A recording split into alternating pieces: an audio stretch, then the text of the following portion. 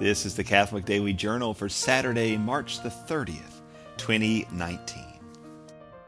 Today in 1867, by treaty between the Russian Empire and the U.S. under President Andrew Johnson, the 586,000 square miles at the northwestern edge of North America officially became the Alaskan Territory of the United States. It was a controversial purchase. While most people were generally positive, some people took to calling it Seward's Folly or Seward's Icebox after the sitting Secretary of State. Many praised the move as a win for American commercial interests, as it weakened both the Russian and the UK commercial operations in the Pacific. The total price was $7.2 million. With inflation, that could be as high as $1 billion in today's money. Modern political ideology regarding environmentalism and oil production make it difficult to research Alaska's impact on the U.S., though, so it's hard to be sure. Some argue the sparse population and the low tax base mean that Alaska still hasn't paid for itself. Others argue that even though there's oil, it's so expensive and dangerous to drill and to pipe that there isn't enough profit to make it worthwhile in the long run.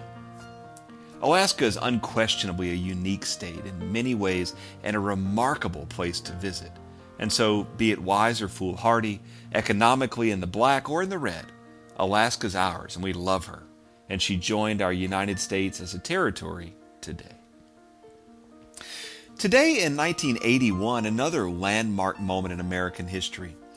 American President Ronald Reagan and 3 associates were leaving a meeting at the Washington Hilton on Connecticut early in the afternoon. He was walking to the presidential limousine when a man named John Hinckley Jr. rushed forward with a Rome RG-14 .22 caliber revolver and fired 6 rounds at the president. The first shot killed the White House press secretary James Brady. The second hit a D.C. cop named Delahanty. The third shot was wide. The fourth hit Secret Service agent Tim McCarthy in the gut, but he survived. The fifth and sixth ricocheted off the limo. In the chaos, it was a Cleveland, Ohio union labor rep named Alfred Antonucci who tackled Hinckley to the ground. Amazingly, Reagan was not hurt, but for the rest of his life he spoke passionately and often about the men who had risked themselves to save his life.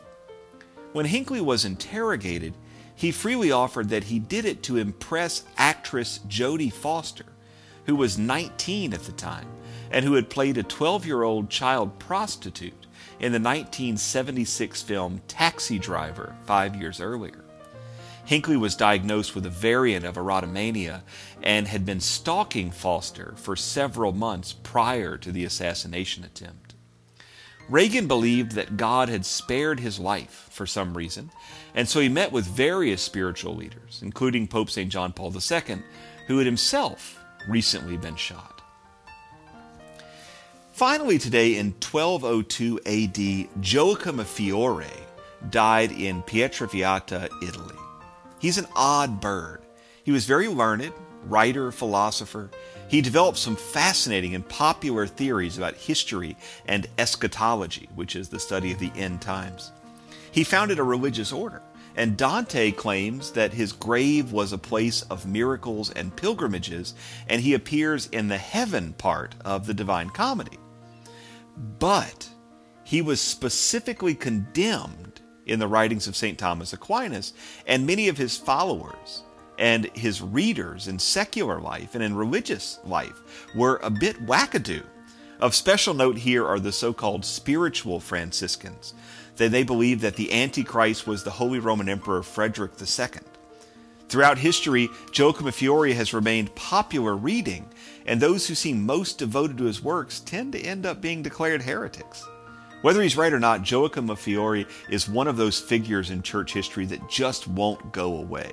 And so he's remembered on this day that he died in 1202 AD. The Catholic Daily Journal is supported by listeners like you. For more information, visit CatholicUnderground.com. Until next time, be on the lookout for the Lord at work in your life.